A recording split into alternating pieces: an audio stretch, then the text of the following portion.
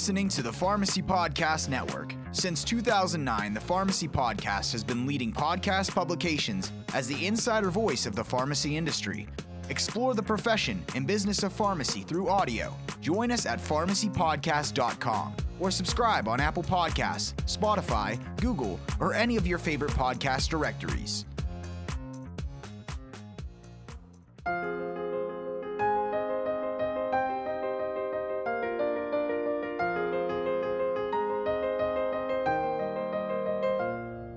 Welcome to the Integra X-Files, a place where we'll explore and solve for the X factor that will help reshape the future of long-term care pharmacy. Join us to discuss topics and insights that will help you discover ways to grow your pharmacy, stay up to date on important legislative and regulatory issues, learn best practices for operating a profitable pharmacy business, and unlock the mysteries of technology. Join hosts Francis Nahas, Chief Strategy Officer for Red Sail Technologies, and Jim McDonald, Vice President of Sales at Integra, as they connect with experts and leaders in the field to bring you content that matters in long-term care. Excellent. Well, welcome everybody to the first X-Files podcast. My name is Francis Nahas. I am super excited to be here with my co-host Jim McDonald and with our first guest, Chad Words. So Chad, why don't you introduce yourself and then we'll introduce ourselves and we'll get rolling. That sounds great. Well, I'm Chad Words. I am the Chief Executive for the American Society of Consultant Pharmacists. We represent pharmacists and pharmacies that work in the senior care and long-term care space across the country. I've been in this role for about 3.5 years. Formerly was a member and a senior care pharmacist myself, working in operations in Cincinnati, Ohio, as well as a consulting company that I had right before I came here, just in time for a pandemic. Congratulations. I similarly started a role pretty much right after the pandemic started. So I sympathize, and we've learned to adapt pretty well, huh? We have. There's no doubt. Awesome. Well, we're super excited to have you. Jim, why don't you give a little, since this is our first one, a little introduction of yourself as well? Sure. Jim McDonald. I'm the Vice President of Sales at Integra. I've been in the long-term care pharmacy business for way too many years, probably 40 total if I had to do the math, in the industry as well. I've was in long-term care pharmacy business for about 23 years with some pharmacist partners that I had. I was the sales guy that actually grew the business so that we could sell it. So, I enjoy this business. I've been in it so long, I couldn't go anywhere else. From my perspective, keeping my pharmacy customers today happy and developing products that make their life easier to take care of patients is really kind of a neat thing for me. So fun. So Jim's the one who knows all kinds of things about long-term care pharmacy, and I'm the one who is just endlessly curious, I guess. We're training her, yeah. Right? You're training me in long-term care, so I get to be the one that asks all the silly questions for the folks who are not as deep as everybody else. So Francis Nahas, I'm part of Red Sail, and I've been in the healthcare space about 10 years, but in the retail pharmacy and long-term care space, really just since I joined Red Sail. So been in pharmacy kind of all over the place, but not this place. So I get to be the endlessly curious one and ask all the questions. And this is my favorite thing to do. And now I get to do my favorite thing and we record it, which is talk to experts in the space and learn from you guys. So that's awesome. So before we jump into pharmacy, I see you've got a couple sort of interesting things standing there behind you, Chad. He has a bodyguard behind him, I think. Yeah. He has a bodyguard, exactly. My mom gave me that. Oh, and, sure. Years before the pandemic started. And it's become quite popular during the pandemic. All these video calls and having people be able to see into my background. I've gotten a lot of comments on it. Is it real? It's really just a cardboard cutout, but it's real. And I've always been a fan of Star Wars. I've gotten my kids to be fans of Star Wars. I kind of understand it from different perspectives because of that. And it's just fun to have in the background. So what's amazing right now is I'm imagining the people who are listening and can't actually see this, trying to picture what in the world is behind you. So what is it? Tell us what it is. It's a stormtrooper with his gun aimed over my shoulders. So, like I said, his bodyguard. And everybody else, right? Yeah. His bodyguard. Perfect. And what is it you're afraid of in the world of pharmacy that you need a stormtrooper bodyguard? I don't think anything, but I just like the Star Wars imagery. If you can't really see it behind me, but I also have a triptych mural of X-wing fighters, coming across the lake from one of the movies. So I do use and evoke Star Wars imagery a lot. Wow. Well, I know we're both Cincinnati people, and you're a Bengals fan. I'm a Bengals fan, which is very hard to be sometimes. This year's better. Yeah. Long-suffering, a Reds fan and a Bearcats fan. We all have that in common for all three of those. So that's great. I've lived there for about 49 years of my life, and you've lived there for about the first 40 years of yours. Both Ohio guys. Yeah, Cincinnati's great. And Cincinnati has a lot of history when it comes to long-term care pharmacy too. It does. We're going to explore a little bit of that next year, put a committee together that really talks about the history of long-term care pharmacy. And obviously Cincinnati will play a role. Some places on the East Coast will play a role, and we'll try to piece together, how did this industry get here? So we're excited about that. That's great. That's a great way to bring it back, since this is our first one, to, in theory, what we're actually here to talk about, which is long-term care pharmacy.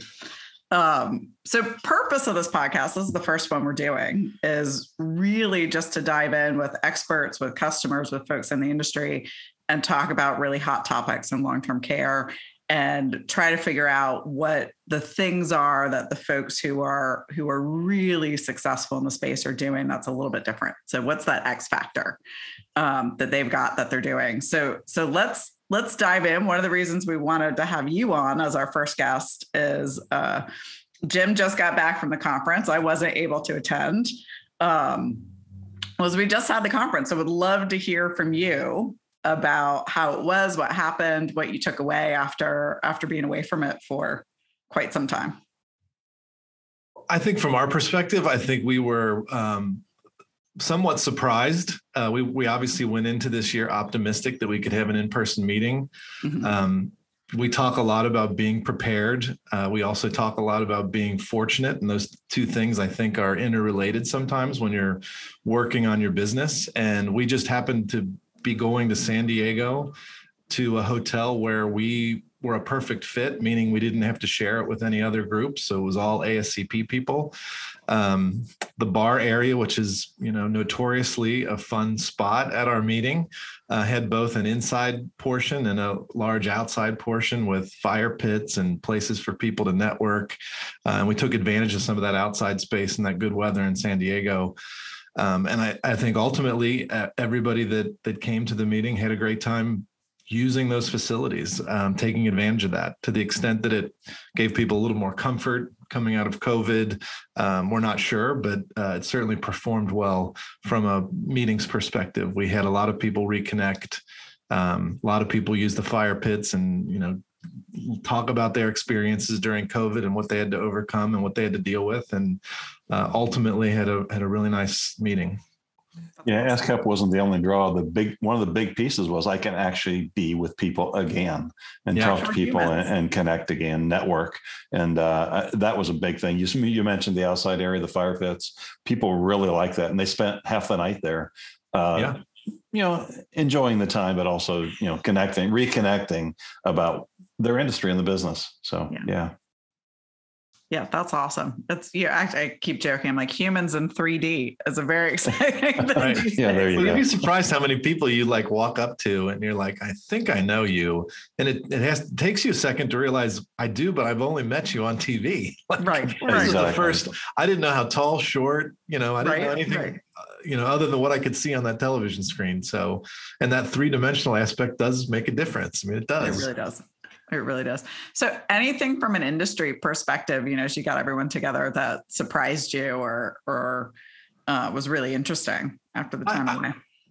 I think from our perspective, and I don't think it began at the meeting, it's sort of served as a backdrop to the meeting, is just how well pharmacists and pharmacies responded to COVID. I think we all might have expected that we would rise to the occasion, but seeing it in real time and seeing it happen, and being able to see the people that you were on the phone with at all hours of the night, working with a government agency or trying to acquire vaccine product or therapy products for, and recognizing the challenges that they had to face. I think that's what I took from the meeting, is almost getting to say thanks for that, but also just getting to pat somebody on the back or give them a hug and be like, man, it's been a rough 20 months. Yeah, exactly. We did this. Yeah, exactly. Yeah, and the nice thing, I was in Washington, D.C. earlier in the week, and I think all of what you just talked about, vaccines, especially in long-term care, really helped form an opinion for a long-term care pharmacy. Obviously, there's a new bill for the long-term care pharmacy definition bill or act, and I think that will help go a long way to help support that bill. Yeah, I agree. I think that a number of the issues that may have, I don't know if plague is the right word, but plagued the industry as a whole for a long time are going to get some real attention, whether it's provider status language for pharmacists, whether it's the long-term care pharmacy definition, whether it's expanding our practice into a home setting, from being predominantly long-term care. All those things are going to get a great deal of attention because pharmacy responded the way, we might have anticipated, but kind of responded the way that we've had our reputation for decades, which is we're trusted and we're accessible. And in this emergency, what we needed was people that we could trust and places that we could go, get the vaccine, get the attention that we needed. Businesses were closed, doctors' offices were closed, clinics were closed, but pharmacies weren't closed. And whether or not they were pharmacies that serviced a community or whether they were ones that were servicing nursing facilities or assisted living, they had to be open and they had to be responsive and innovative and adjust to what was a very dynamic emergency. So I think that the fact that we performed so well as a group, as a profession, certainly gives us a lot of chips that we can push in DC with, again, legislative and regulatory issues that are important. That's awesome. So, with every kind of crisis, it's we can't prevent change, but how you respond is really important. I'm curious your view of the folks who were successful is almost the wrong word, but who really were able to kind of deliver in the face of the emergency and really were able to be out there for community. Is there anything that they did that you saw, that was unique or that they had done over the years before that really prepared them to respond in the best way possible? Yeah. And I don't want to give away too much of my feelings on what the X factor is for. Yeah. We're going to say that to the end. But what pharmacists have always done in this space, if you go back 50 years to when ASCP started in the late 60s, they started around a group of pharmacists that were trying to figure out how to service nursing facilities. Nursing facilities were new. Having 80 to 100 people in a congregate care environment was new. These were community pharmacists that were expanding what they did. And they started to think about things like, well, what would make it more efficient for a nurse that has to pass meds for 20 people? What would make it more efficient to have on site at the nursing facility that's available to them because we aren't going to be able to drive it to them fast enough from the pharmacy?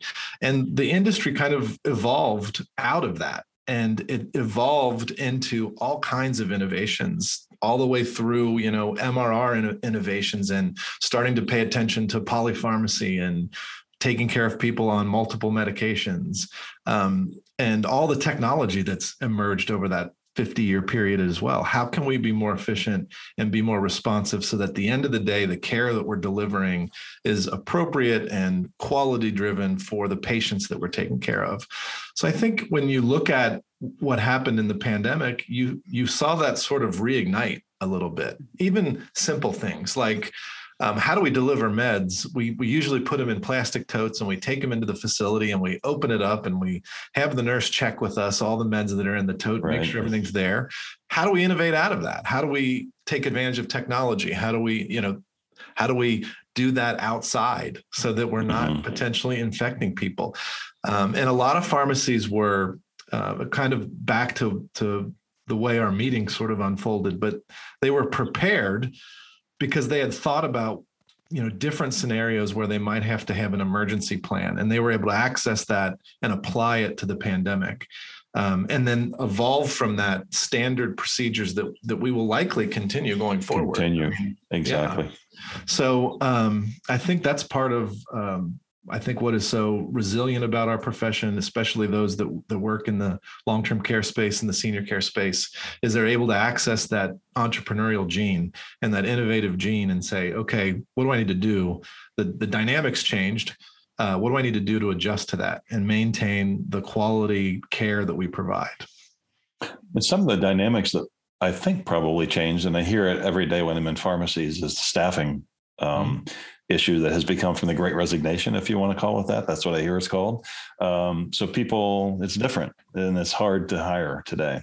It is hard to hire today. And again, I think, you look to what's going to support you in that environment. You're going to look to technology. You're going to look to ways to be more efficient. I think to some degree, and I know it's not universal, but jobs in long-term care pharmacy are a little bit more sought after than maybe jobs in a retail pharmacy environment.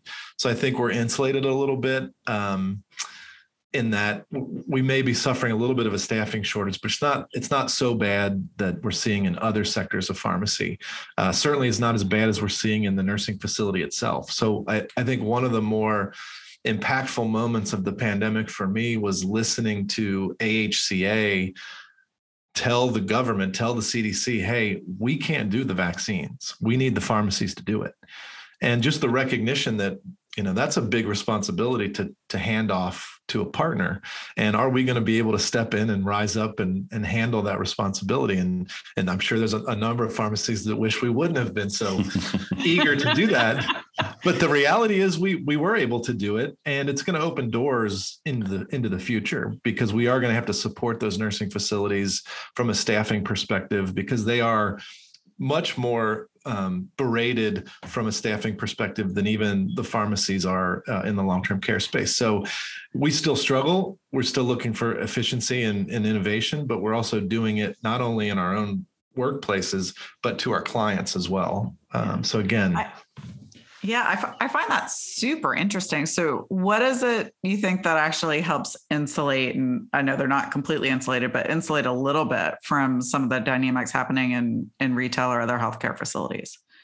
I just think, I don't know if it's the patient facing component of it. Yep. I mean, I would, when I travel, I always equate the gate agent of the airline to when I used to work in a pharmacy where I had to face patients. Like it can be a challenge. They want to know, why does it cost so much and why did it take so long? And there's a lot of pressure that's put on them. And then you throw staffing issues in and you throw workload in, and it can become a very difficult job for a pharmacy technician or a pharmacist. In long-term care, you're a little insulated. You're in a closed door environment. You have to deal with patients and clients on the phone, but it's not the same as in person. So I think that helps a little bit. I think just the job quality itself helps a little bit because you're taking care of a vulnerable population. There's more of a mission involved in it. And then if you're a consultant and you're out in the field and you're in the facilities, there's more of a patient care focus than a dispensing focus. So I think that all those things kind of help give the job some variability.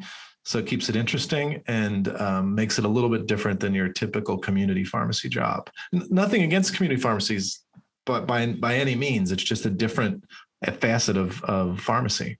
Mm-hmm. How'd you get into pharmacy? Should have started with that from the beginning, but right. So I've got an interesting, my best friend at the time, I was 14 years old. So I look at my kids and I'm like, you can't get a job in a pharmacy as a 14-year-old anymore. They won't let you. But I got involved very early as a 14-year-old. I was stocking shelves, independent community pharmacy. And that's really where I fell in love with the profession. I mean, if you're dealing with patients from not just their prescriptions, but their home health needs, they come in and ask questions a lot to independent community pharmacies. So I was a stock person. I was a delivery driver. I became a technician. I went to pharmacy school and was an intern, and ultimately was a pharmacist when I did my PharmD degree. I was a licensed pharmacist at that pharmacy before it sold to one of the big chains. Mm-hmm. So I just have a long, just the experience that gave me to people, especially the older adult population, was invaluable and shaped my direction as a pharmacist. Yeah. It's so funny. I feel like I hear that story so often for folks who go into pharmacy is, they were really, really young when they were first sort of in a store, working in a store, and they just kind of fell in love with it. So, yeah. I mean, just some of the experiences that you had, like I remember delivering to people where they would take you into their house, down into their basement, and in the coffee can, they would have buried cash because they were that generation, and they would get their cash out and they would pay you. And I'm like, people today don't have that experience. Like, you don't get to see that. Like, in fact, you probably wouldn't want to go into somebody's basement. No, True. You'd definitely be like, no, I'm not allowed. I got that experience and really kind of gave you insight into how people have to try to manage medications, either in a home setting or in a long-term care setting. It makes it really personal. Yeah, absolutely. Yeah. Jim, what did you take away from ASCP? You got the chance to go, and I think a big piece of it, and certainly from a different perspective, from a sponsor or a vendor supporter, the big thing was, again, the people connection, to getting back to see people. And it really showed up in the exhibit area where people were, people obviously were sat in their classes and they talked, but once they got into that exhibit area, especially on the night of the reception, it became pretty much of a party atmosphere, which I think was probably the goal. And we contributed to that with a lot of Prosecco, but I think everybody reconnecting was the value that I got out of it. And it gave everybody in such a good mood that they talked to you, spent time with you where maybe otherwise they wouldn't have. It's a lot of times you go by a vendor, it's just to walk by the vendor. This time it was friends meeting friends. And I have a long history with many of these people, and to be without that connection for a couple of years, face to face, was tough. You, as Chad said, you saw them on a screen, on a monitor, you're on a phone, but there's nothing like that 3D kind of thing. Right. So, right. I think as we come away, and I think in Washington, D.C., it was a carryover. Talk about long-term care at home, following patients to home, how the pharmacy can expand what it's doing and capitalize on the things that they did during the pandemic, I guess, and capitalize on their worth, I think, to the industry and to the community at large. So yeah, it's consistent theme. I think it's never ceased to amaze me in healthcare how small of a world it is. And it's probably magnified times 10, I feel like, in pharmacy, and in particular, long-term care pharmacy, right? I've always said there's 400 people in the industry, and when music stops, you hope you have a chair when the music stops. Yeah. Some people have retired out of this industry, but there's many that are still in it that have been here a long time. Yeah. Great place to be. Yeah. So it's cool. So a couple of really interesting themes. So just actually being able to get back together and share ideas, hiring, right, and maintaining staff. So the Great Resignation is definitely a theme we're hearing. You mentioned one, Jim, just now, and I think Chad, you had echoed it also, of sort of long-term care to the home being a new area. What did you guys hear about that at the conference? Well, I mean, I don't know if it's new. I mean, I feel like I talk a lot about the dynamic nature of our over 65 population, and we all kind of live with it on a day-by-day basis. So it's almost like when someone doesn't see you for a while, just as Jim was talking about, you've changed, you recognize them, but a lot's gone on and you have to catch up. And I think living in the environment of working with people in the senior care space, it's not as easy to recognize the dynamic shift. But if you were to walk into a nursing facility 15 years ago, they would look a lot different than they look today. Today there's a lot of people with advanced psychosis, advanced dementia that live in the nursing facilities. There's a lot of people that are transitioning from a hospital stay to home. And that's not because of a change in focus. That's because we're trying to deal with the change in the overall population and how to care for them. They don't make nursing home beds. There's a set number of nursing homes and a set number of nursing home beds. As people live longer, live more with more medically complex issues, what's left for somebody that requires a nursing home stay are going to be people with very advanced, very complex health conditions. But that displaces a lot of people that traditionally may have been in the nursing home that now can't be. So they have to go to assisted living, or they have to be maintained in their house. So there's one part of this that is, I prefer to live out my days at home. I want to have all the bells and whistles and nursing support and innovations in technology so I can stay at home. And there's definitely an incentive for people to want to do that. But there's also the fact that we might not have anywhere else for you to go but your home. Yeah. So we have to figure out how to prepare and deliver high quality services to people that live in a home-like environment. And certainly a lot of the experience and things that long-term care pharmacists have done for the past 50 years apply to individuals that live in their house. Do they need specialized packaging, compliance and adherence monitoring? Do they need medication regimen reviews? Do they need 24/7 access? Do they need emergency supplies in some close proximity to them because of their particular medical issues? It's a yes to all that. So how do we position as an industry to be able to be supportive of that and be able to help as this population shifts? I did a little back of the napkin sort of assessment of the numbers of people. There's 55 million people over the age of 65 today. About 3% at some point touch long-term care, touch a skilled nursing facility. If that same 3% number is applied in 2030, which is only 8 years from now, there'll be 74 million people over the age of 65, and that will displace 900,000 people that normally would be in the nursing home that can't be in the nursing home. They have to be somewhere else. They have to be in assisted living. They have to be at home. So we have to prepare those environments for a more sophisticated patient. And that has to be through the kinds of services, at least from a medication management perspective, that long-term care pharmacies provide. And I think we're starting to see that. And as Jim pointed out, the attention that we've received through the pandemic is just going to accelerate that thought process. And that, hey, these are the pharmacies that stepped in and were able to manage these older adults in a crisis. We need to make sure that they have access to those kinds of services ongoing. So it's going to feed a little bit of that, and we're going to hopefully push ourselves to be more prepared for what's coming in this next 7 to 8 years. Yeah. That was a super I wrote down and then drew a circle around it and drew a circle around it again. That statement of that they don't make more nursing home beds, right? And I think and there's incentives not to. I mean, we recognize exactly. that's an expensive place to live. And in addition, it's not necessarily where people want to end up. We get it. But there's also the question that people ask all the time that is, well, are there even going to be nursing homes? Well, there have to be.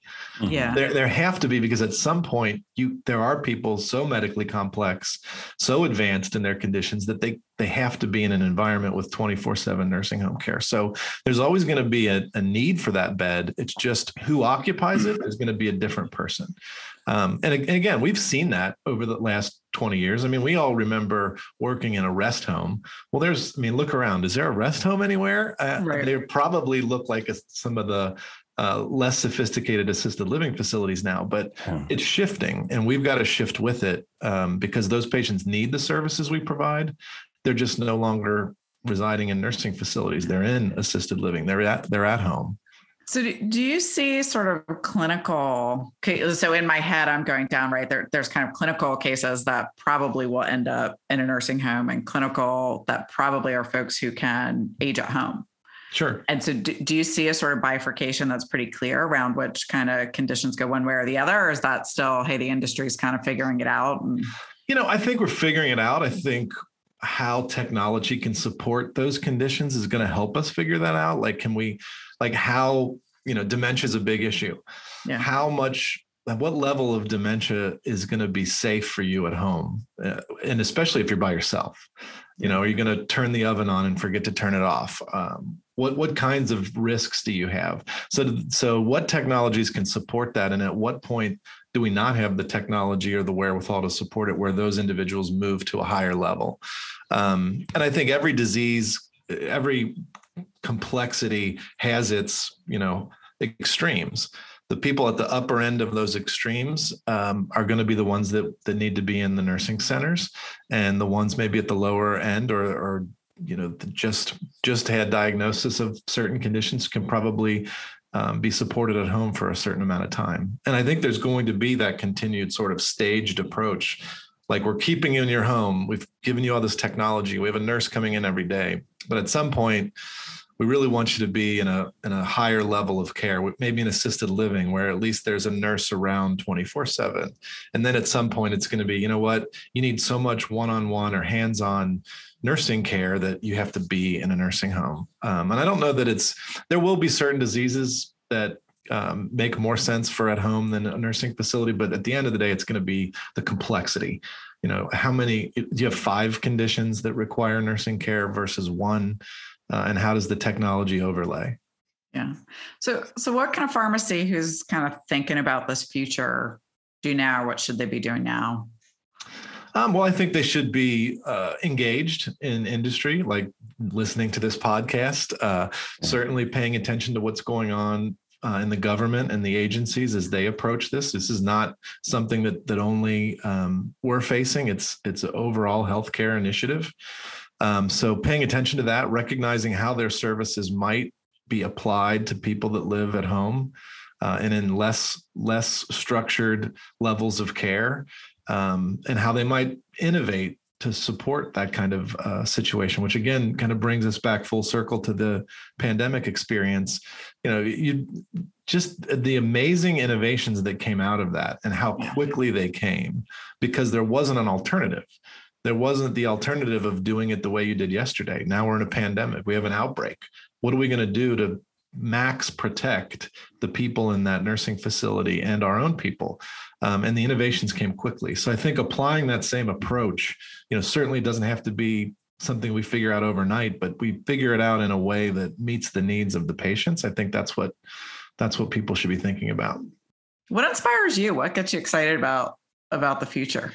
I think what inspires me is, honestly, I'm a pharmacist, since I was 14 years old, basically. I'm inspired by other pharmacists and pharmacies. I get excited about watching what they innovate and being able to amplify it. People talked about ASCP's role during the pandemic, and I deflect that. That's what we're here for. We're here to see what the pharmacies and pharmacists are doing and really do 2 things. Make sure that what they've done running into the fire, they're protected. So some of it was, hey, they're doing this already. We better change statutes and create some flexibilities because they're just doing what they need to save lives, and we have to protect them from that. And then the other piece is making sure that those regulators and legislators are aware of what specifically long-term care pharmacies do and how they operate, so that they don't create any regulations that make it harder to do that job every day, that they make sure that they're empowered. And I think everybody's done a pretty good job of that through the pandemic. But that's what motivates me, is just watching the industry continue to excel and grow, and watching the profession step into roles that it had not been in the past.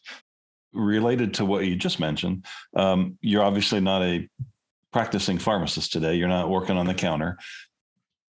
The things you just described kind of directed you towards the role you have today?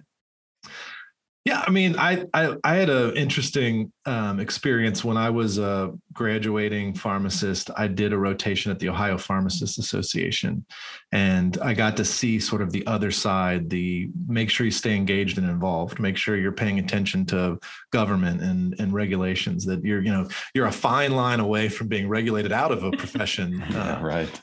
So that got me engaged, and I stayed pretty engaged throughout my career.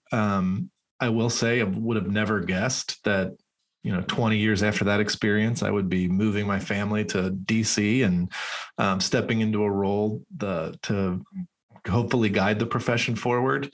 But I didn't see it as a big difference from what I was doing before. My last job was 80 pharmacists consulting to long-term care facilities and assisted living across the country, and working to make sure that they had what they needed to do their best job every day. Now it's 5,000 pharmacists across the country, and making sure that the path is clear for them to do what they do well every day. And it's aimed at government and agencies and explaining what they do, but it just felt to me like a natural progression. And again, I'm a pharmacist. I have a lot of faith and a lot of I'm endeared to pharmacy, so I want to see it continue to evolve and be what it can be. Yeah. Yeah. So you've interacted with legislators a lot, right over this history. And you made the comment of sort of, you're one regulation away from being out of a job. That's a great line. Yeah. What's the thing, if on the off chance we had somebody in the legislature, what's the thing you wish they understood about pharmacy the most, or what's the biggest misconception? There's two answers to that. One, just pharmacy as a profession and as a whole. I'll come back to that one. But for long-term care and senior care, I just wish they understood, what role those pharmacies play, that they do sort of sit between what you might envision a hospital pharmacy is and what you might envision a corner drugstore is. Yeah. And that they're sophisticated, and they do IV medications, and they have electronic records, and just the things that are, seem so obvious to those of us that work in the industry, but to them, all they're thinking about is, well, what do you mean the person doesn't walk to the corner drugstore to get their prescription filled? And let's be clear, when they say the corner drugstore, they mean CVS or Walgreens, right? Right. They literally think they walk to the corner drugstore, and you're like, okay. Yeah. Even in the thralls of the pandemic with the monoclonal antibody treatments and the vaccines, identifying that, hey, in some ways, you can set up a mass vaccination clinic and you can service people in the community, but you can't treat it the same as somebody that has to go into a nursing home, deal with individuals that do have dementia, and go room to room and vaccinate. That's a much different thing than just saying, hey, we're going to set up a clinic, get in line. There were legislators and agency people that felt like, well, why can't the people in the nursing home just get in line, put their mask on, distance 6 feet, and wait for their vaccine? And you just look at them like, okay, we've got to start over. Really? Explain this. So exactly. I wish that they understood that a little more. I understand why they don't. It's not a big part of healthcare. But I wish that was an easier conversation, because you feel like you have it over and over and over again every time something comes up. Who are we?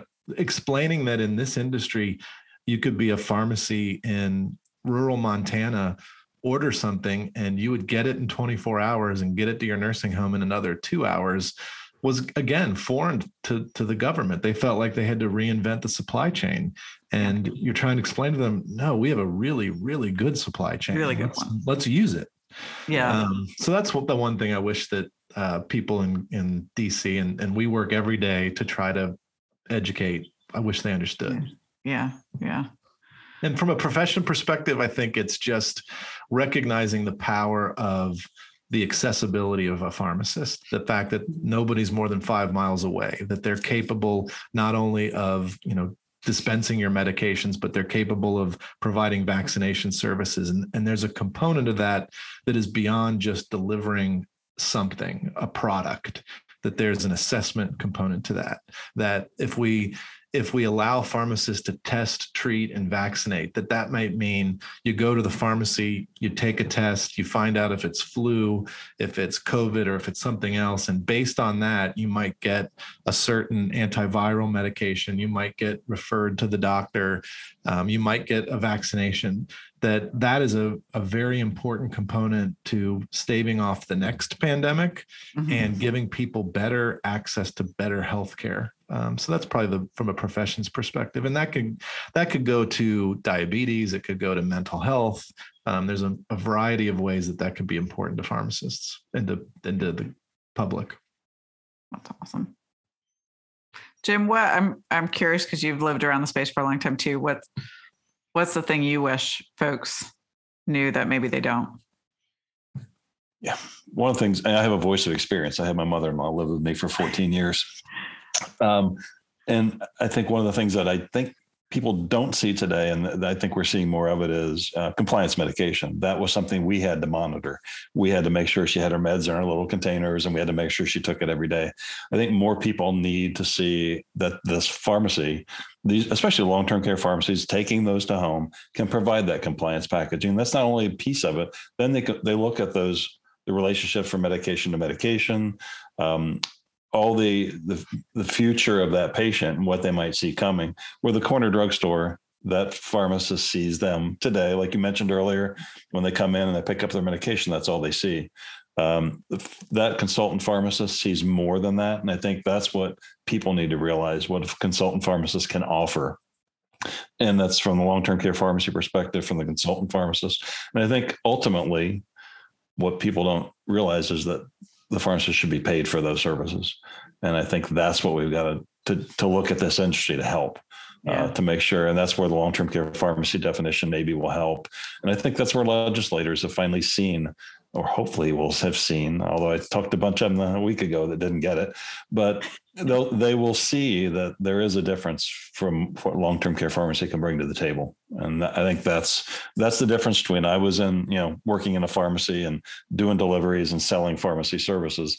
The technologies today are far greater, and people need to realize that.